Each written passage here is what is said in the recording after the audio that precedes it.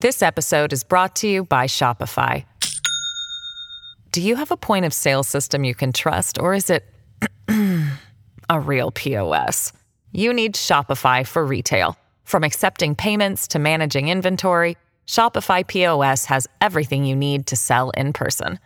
Go to shopify.com/system, all lowercase, to take your retail business to the next level today. That's shopify.com/system. Welcome to the New Books Network. Welcome to New Books in European Studies, a podcast channel of the New Books Network. I'm Tim Jones, and my guest today is Matthias Hanchens, co-author with Pierre de Gioia Carabalesi of European Banking and Financial Law, the second edition of which was published in 2020 by Routledge. As the writers make clear in the introduction to the second edition of this textbook, an update was urgently needed after 5 years. A wave of legislation had been initiated after the 2008 financial crisis, but took years to negotiate, implement, and make itself felt in markets that had also been transformed by the crisis itself and by technological change. The other enormous change since the first edition in 2015, and one that is still a big open question for financial lawyers and practitioners alike, is the City of London's departure from the European Economic Area last month. Matthias Hanchens is Professor of Law at the University of Leiden and a Deputy Judge in the District Court of Amsterdam. He obtained his PhD from the University of Amsterdam and was a visiting researcher at Harvard, NYU, and the University of Paris. Matthias, welcome to the podcast. Thank you very much, Tim. It's a pleasure to be here. I said in the introduction that an update was needed, but who was the first mover? Was it you and your co-writer or Routledge? And secondly, what was your target readership in 2015 and how successful have you been in reaching it over the last 5 years? Well, thanks for that question. Who was the first mover? I guess we were for the second edition, certainly. And that also has to do with how we came about writing the first edition. Because as you said in the introduction, after the financial crisis, an enormous amount of legislation from the European level has been adopted, and what you saw in the years afterwards, that in universities across Europe, courses had been developed which dealt with EU financial law as a separate topic, and sometimes even as a separate course or separate master program. There are universities now who have a full year program on EU financial law and financial law even more generally. So that's why we came up in during the financial crisis actually, to write a textbook specifically for that purpose, for EU financial law courses. And we wanted to draft it rather quickly to answer that need, which we saw in various universities. So we drafted this book, and then Routledge approached us asking, well, what would you think of writing a textbook? And then, well, the two things came together, and we rather quickly wrote the book, and it was published. And we said to ourselves, well, we did this rather quickly to answer to the demand in the market that we saw. But, after a couple of years, then obviously we would have real life classroom experience, and also as you said correctly, a lot of new developments would have occurred. So that prompted us to write the second edition to address things that came up during the last years, both in the classroom and outside of it. Mm-hmm. And at the end of every chapter, you have these questions, sort of five or so questions. Are they questions that came up in your teaching over the last 5 years, and that's why you put them in there? Yes, that's right. They came up, but also they came up from the students, but also from us. So that's also what we wanted to quiz our students about, ask them and check whether they had understood, to check their progress and what they thought of the topic, to make them think further about the topic. So these questions have, you could say, a double purpose. First, to check whether you've understood what's the topic, but also to incite you to think a bit further and to assess critically on what you have learned. Mm. One of the things I like is before you launch into each detailed into the detailed law in each chapter, you begin with minimal assumed knowledge about the financial instruments and the history of the lawmaking process. When you're teaching the book, does that take up a lot of time, or are students expected to read and internalize those basics before they come to your lectures? Yeah, well, that depends a bit on the level that you're teaching. So this book is really meant as an introductory book to financial markets, to financial law, more specifically to EU financial law. So naturally, we assumed basic knowledge to be rather minimal, and that's also where we saw that there is a lack in what was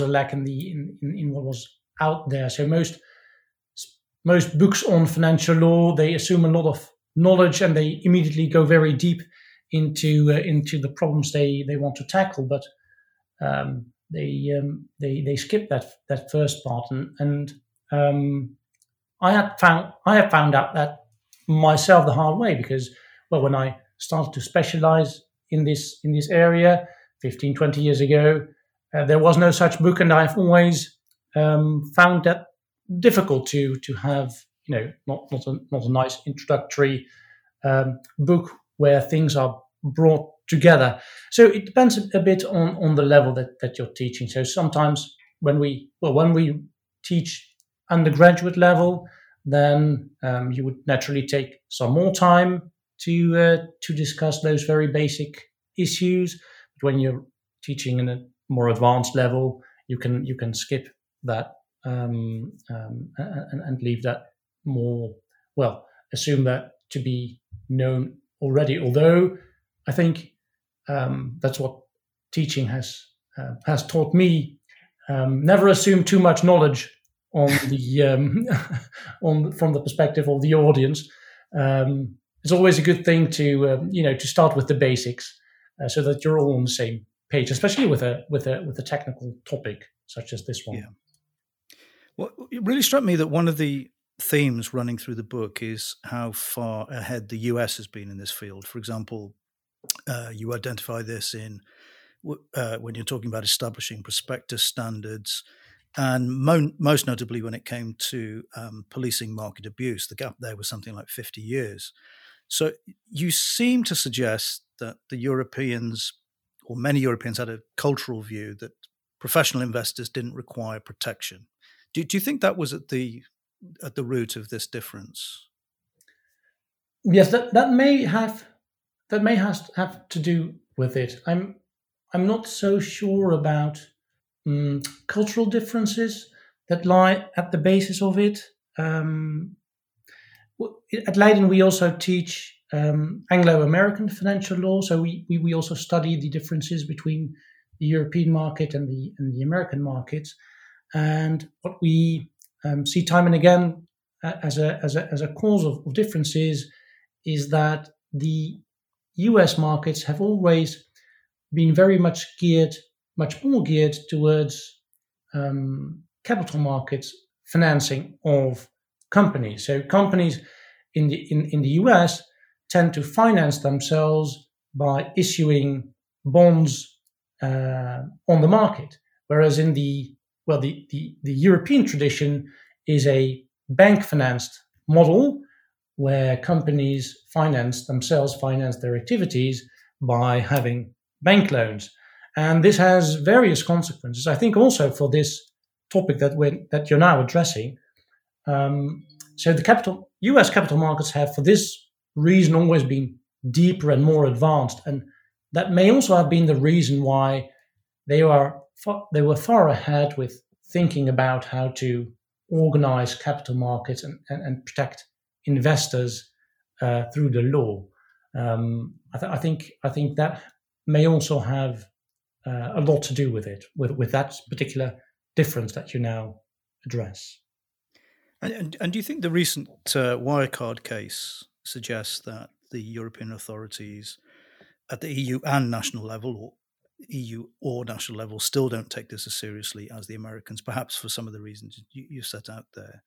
And does this require additional legislation or a change in business culture or reprioritizing funding into the regulators? Yes, that's very interesting. Well, I think the jury is still out there on what caused this. Why this has happened, and what would be the best remedy against it.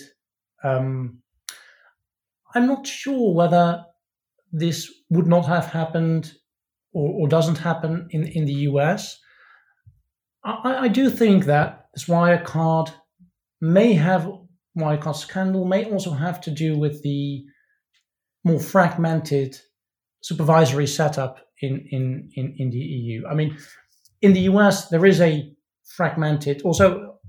certain type of fragmentation of supervisory structure, that you have numerous various agencies who all have their specific remit as to the supervision of financial markets in the US. But it's mainly on the federal level. I think there is a lot of integration and a lot of attention also to supervision and enforcement on the federal level, and especially where it regards money laundering, that it has been lacking in the EU. That is on the supranational level, and that is very much now on the agenda of the European institutions to fill that gap and to create a European anti-money laundering agency, so that these cross-border issues are effectively tackled on a supranational level. And that may also have been something that lies at the root of this specific scandal. Yeah. Moving on to banking. On balance, how successfully do you think the European Banking Union process is going? Do you think it'll only be truly successful when a strong, well-capitalized bank is allowed or feels secure enough to buy a weak, cheap bank in another EBU country? Yes, that could certainly be a evidence of that. Unfortunately, I don't think that would be that should not be the benchmark. I mean, what we've seen before the global financial crisis, and maybe what may have caused it to a certain extent, is that also banks did take over other banks in other jurisdictions, even if it concerned a less capitalized bank taking over another bank. We've seen numerous or various examples of that. So I do think that it would be evidence of a success of the banking union when banks would be sufficiently capitalized, have a strong capital structure. So on that point, I definitely agree, and maybe it would be I think it will be very interesting to see what happens now with this terrible pandemic that we've seen going on now. Until now, of course, primarily it's a health crisis, of course, but this is now morphing into an economic crisis, and it may also, and various commentators have suggested that, may also morph into a financial crisis. And that, I think, will be a real test for the banking union and the new rules that have been adopted in the wake of the previous financial crisis, whether the European banking system is now strong enough to shoulder those losses and to weather that storm of this of the pandemic and the economic crisis that ensues.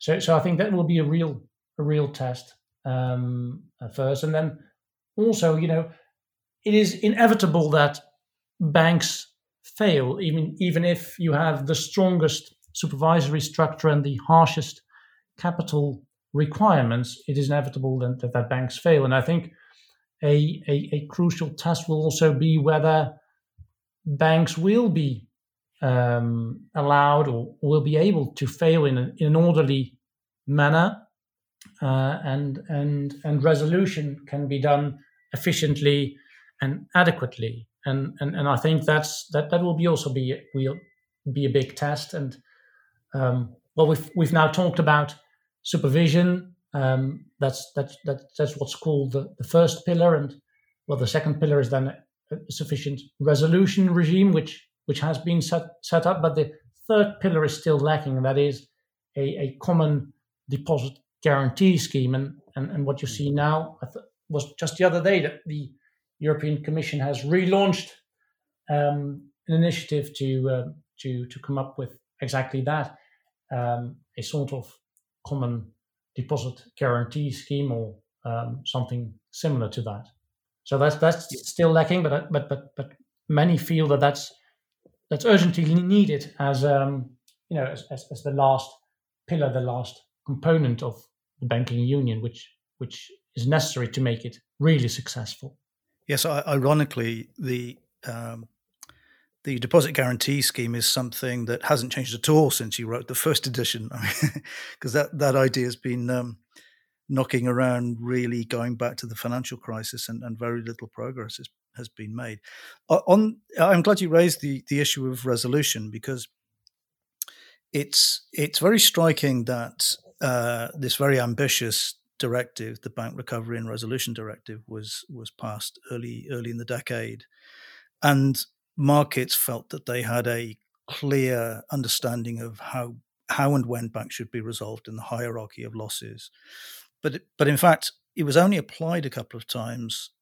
Banco Popular in 2017, for example, when it came to a proper political challenge, like with the Venetian banks, ways were found around of not applying the BRRD. So how, do you think this lack of clarity about resolution is a problem, and that when something like this happens again, politics will not intervene? Yeah, that's a very interesting and highly important issue you raise. I think the capitalization, or the financing, I should say, of a bank failure is that is the core of a well-functioning or of any functioning resolution regime. And indeed, after the global financial crisis, the new resolution regimes have been adopted, and the bail-in mechanism, under which private financiers of a bank shoulder the losses, so shareholders and bondholders, they should shoulder the losses, rather than having taxpayers pay the bill. So that bail-in mechanism had been heralded as the new mechanism that would make everything different. But reality has proven to be more difficult than that. And what you have seen, indeed, and you rightly refer to these Italian banks as an example of where this bail-in mechanism was considered to be politically unacceptable, so that bailout, so taxpayer money put in, was resorted to. And there are various interesting aspects to this. I think, one aspect of it is that in these specific cases, also, or in Italian case, what you saw is that banks had sold bonds that then were subject to bail-in to retail investors, and it was considered to be unacceptable that these clients, these retail investors who were put under pressure by the bank itself to buy these bonds, were then subjected to bail-in, and this problem then should be resolved, I think, by having stricter rules on how to sell these type of bonds, and but this has more to do with conduct supervision and rules for conduct than prudential or resolution rules.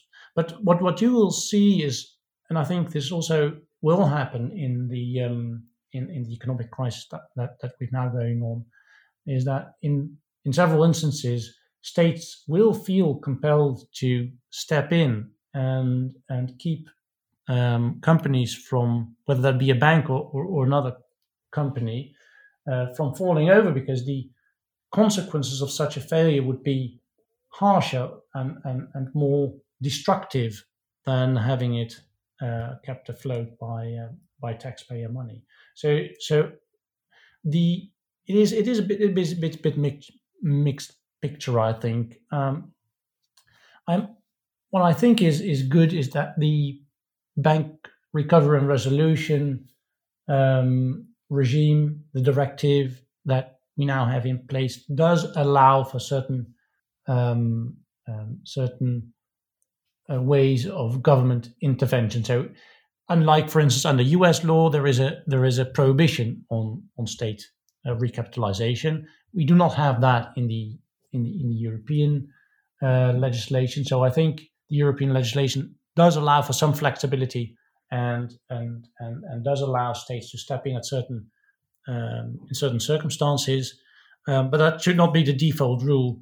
And indeed, we've only seen one big bank now being resolved under the resolution regime. I have good hopes that it will be repeated, but there are some issues that might need to be addressed.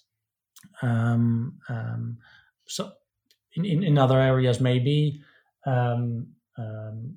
such as when it concerns certain conduct supervision, but also there may be also economic circumstances in which it will become inevitable for a state to step in.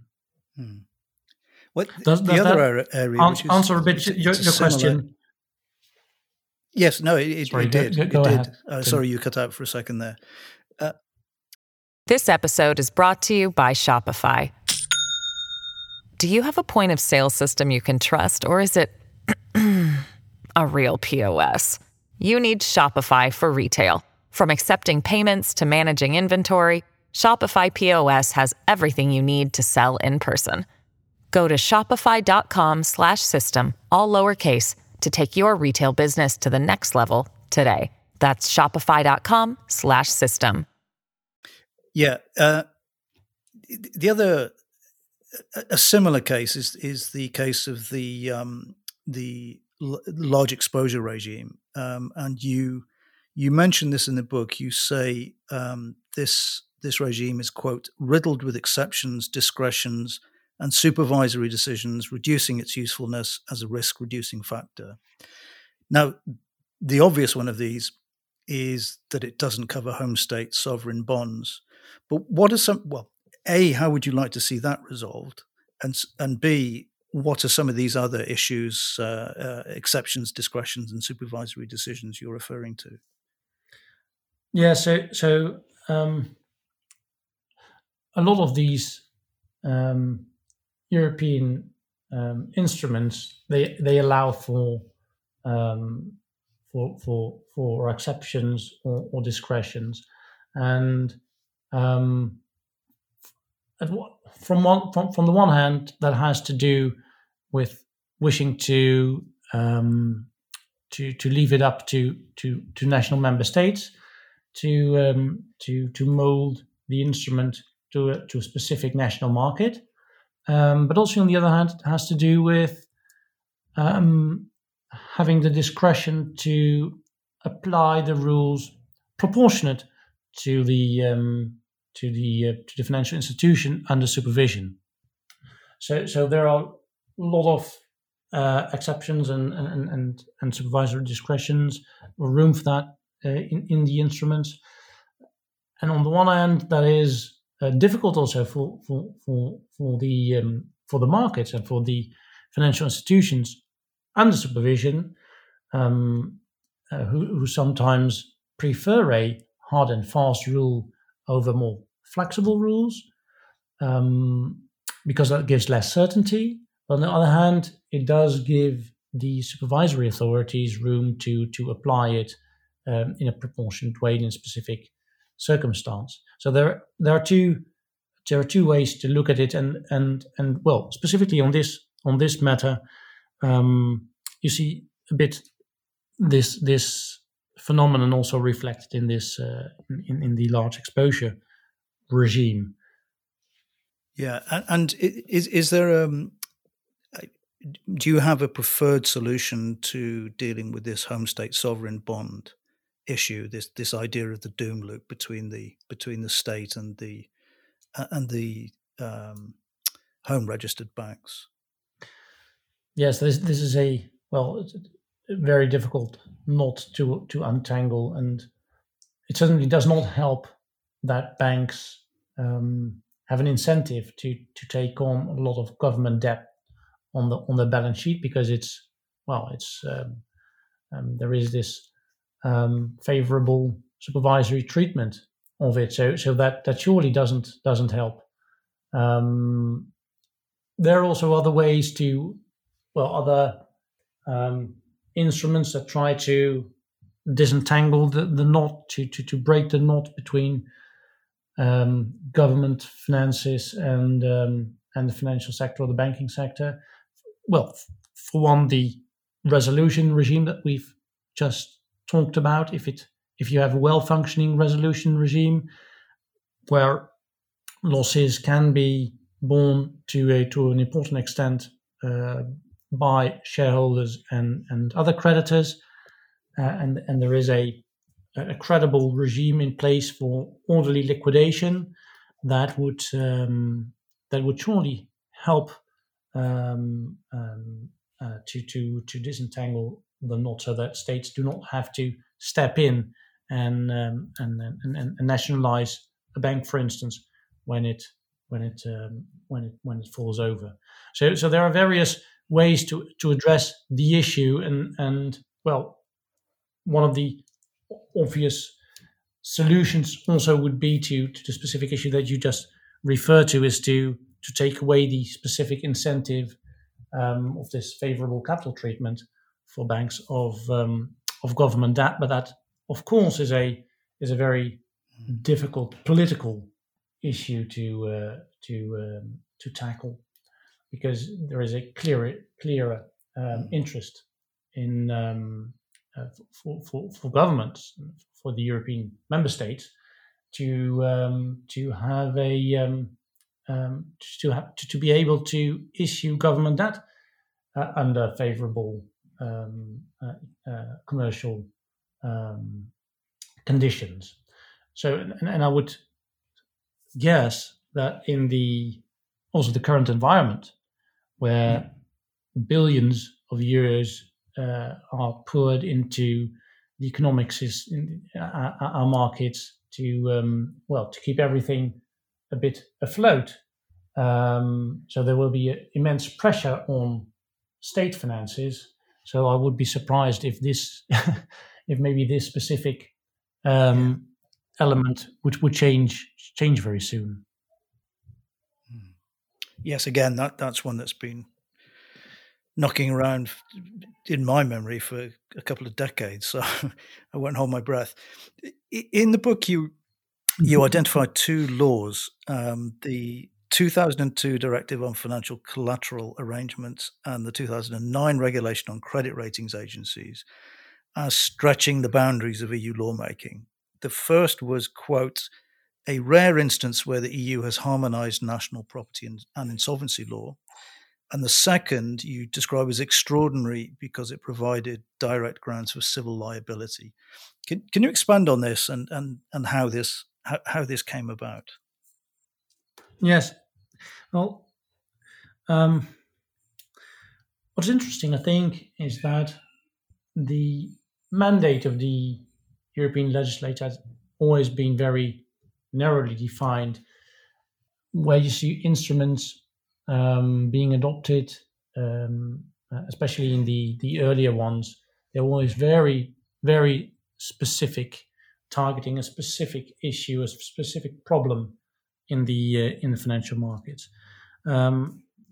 But you see more and more that how difficult it is to address a specific topic in a certain area of law without having to take into account the consequences this has on bordering areas of law in a specific member state. And this specifically concerns directives which are implemented into member states' laws.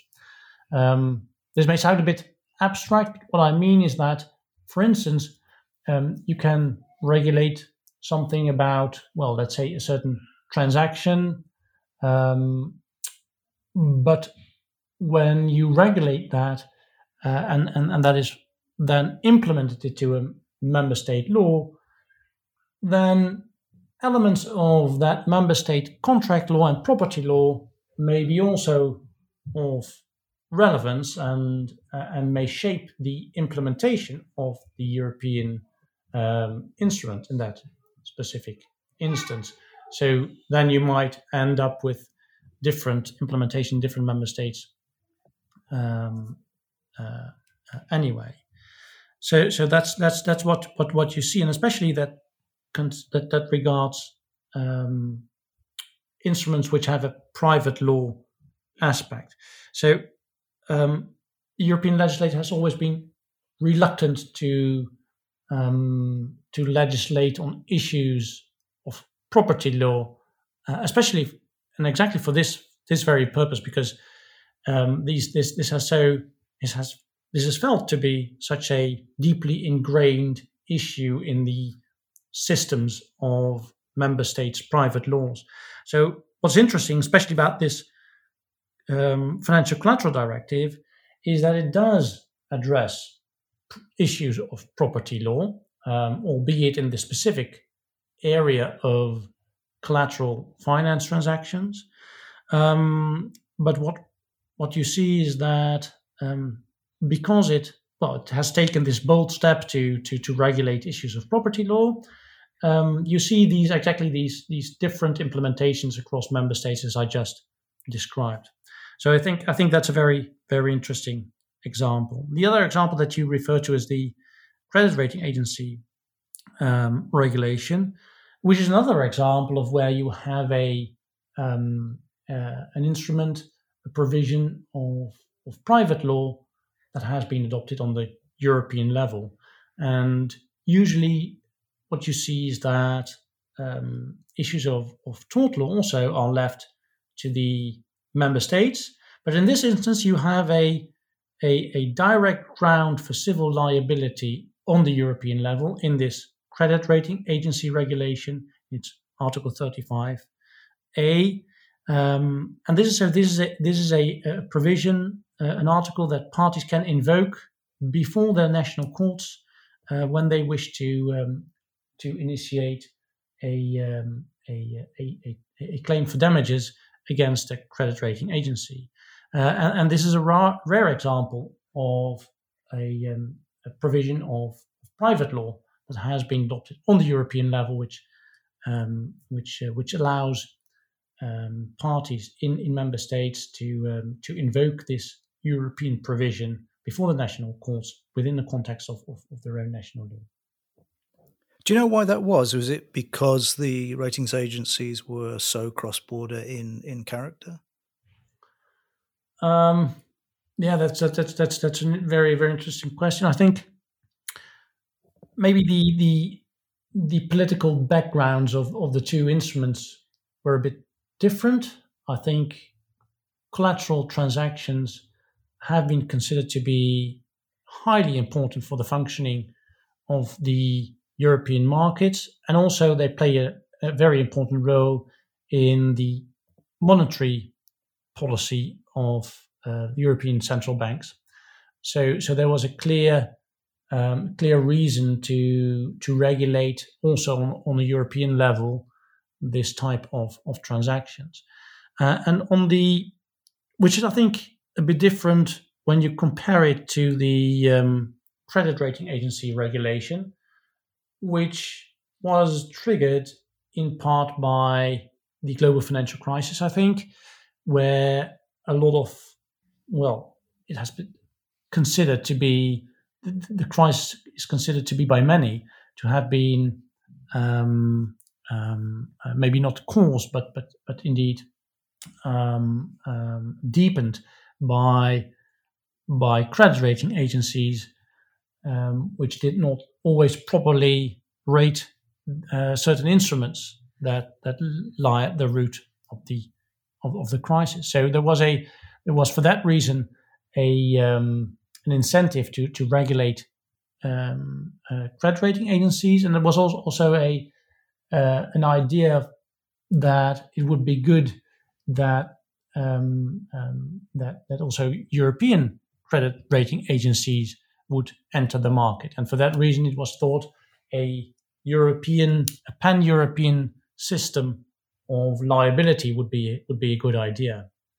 So I think, I agree with you. Where you say, well, there is a specific and a deeply felt, or it was seen there is a lot of cross-border activity, especially going on in these two areas, but also the incentives, the policy goals have been a bit different when you look at the two instruments. But again, the cross-border activity, the cross-border nature of the type of activity that's regulated by the two instruments, was indeed an important factor.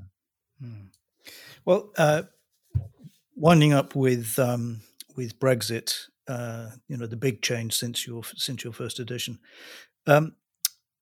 Apart from not wanting to accept free movement, the British government rejected continued passporting of financial services because it wanted the freedom to diverge in financial law. I've only been able to identify 2 or 3 areas where I think realistically the British could or would want to diverge. Do you have any ideas where it would be advantageous for the UK to diverge in financial law? Well, that's a difficult one. You get a consultant's fee, probably. Yeah.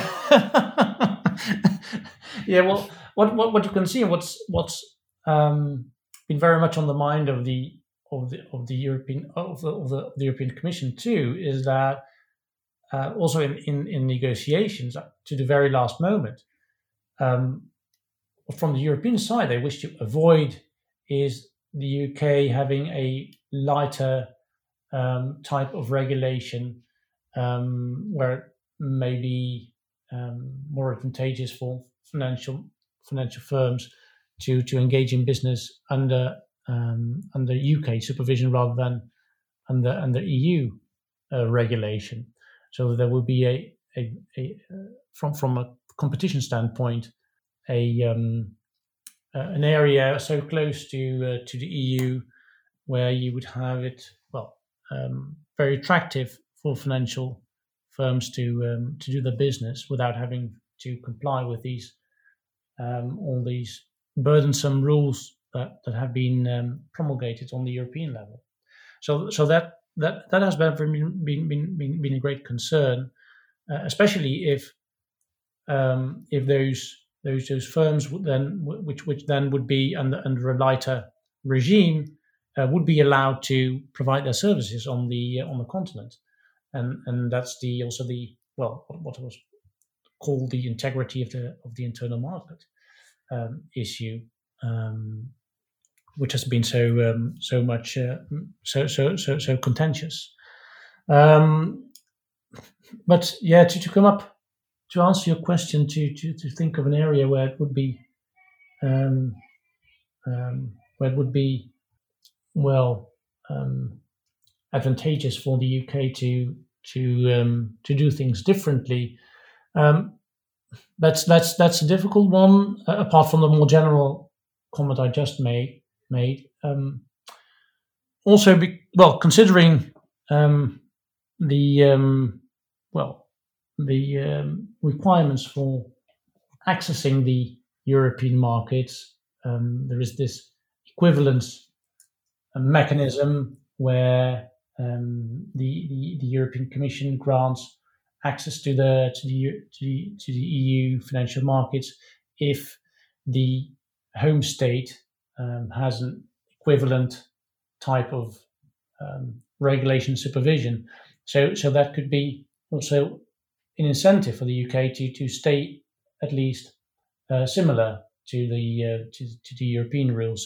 So that could also be consideration when thinking about where to diverge from EU existing laws and regulations. Ironically, of course, the UK has always been very influential in shaping the European rules, the EU rules, especially where it regards EU financial law, and that influence is now gone. So, where does that leave the UK? I don't know, but I do think I saw that immediately. I was involved in some in a legislative process in Brussels at the time, and it was the change was immediately felt in the dynamics in Brussels conference rooms. Yeah. Well, since this is a Books Network, I ask every guest to recommend a book at the end of the podcast. What have you chosen and why? This is a difficult question. There are so many books I really like to read. Not only financial law books, but certainly also other books. I thought I'd just go for books that I'm reading at the moment. So a book that I'm reading at the moment is Stalingrad by Vasily Grossman, and that's one of two books he wrote.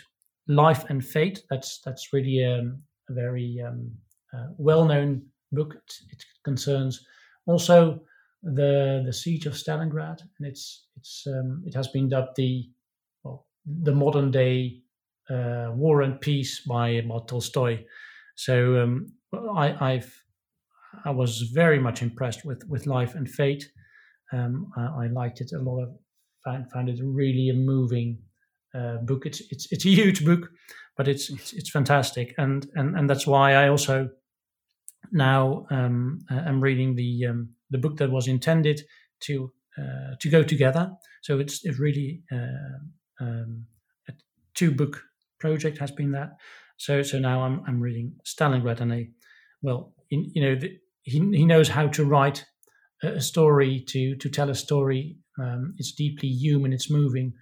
All these various characters. I think it's fantastic, and also it's interesting because he witnessed everything firsthand. He was a doctor, I think, a medic, traveling with the Red Army at the time. And if you allow me, there was also another book which I'm now avidly, maybe not reading. Well, reading is also a good word, but it's maybe using is more apt because it's a cookbook. I like to cook, and it has been given much impetus now by the pandemic and having to do everything at home. I really like Giorgio Locatelli, an Italian chef who has a famous restaurant in London. He has made this book Made at Home, and I think it's a fantastic book. It's the subtitle is "The Food I Cook for the People I Love," and it's great. You have all these various Italian recipes. Sometimes they're quite complex, but now with being at home, I have finally dared to take up this cookbook. So that's another one, if you allow me to. Yeah, no, absolutely. Is that a new book that came out during the lockdown, or is that an older book? It is a somewhat older book. I think it came out 2017, but I saw it again marketed in the in the bookshops. Yeah, online, of course. Yeah, the lockdown edition. Yeah. Indeed.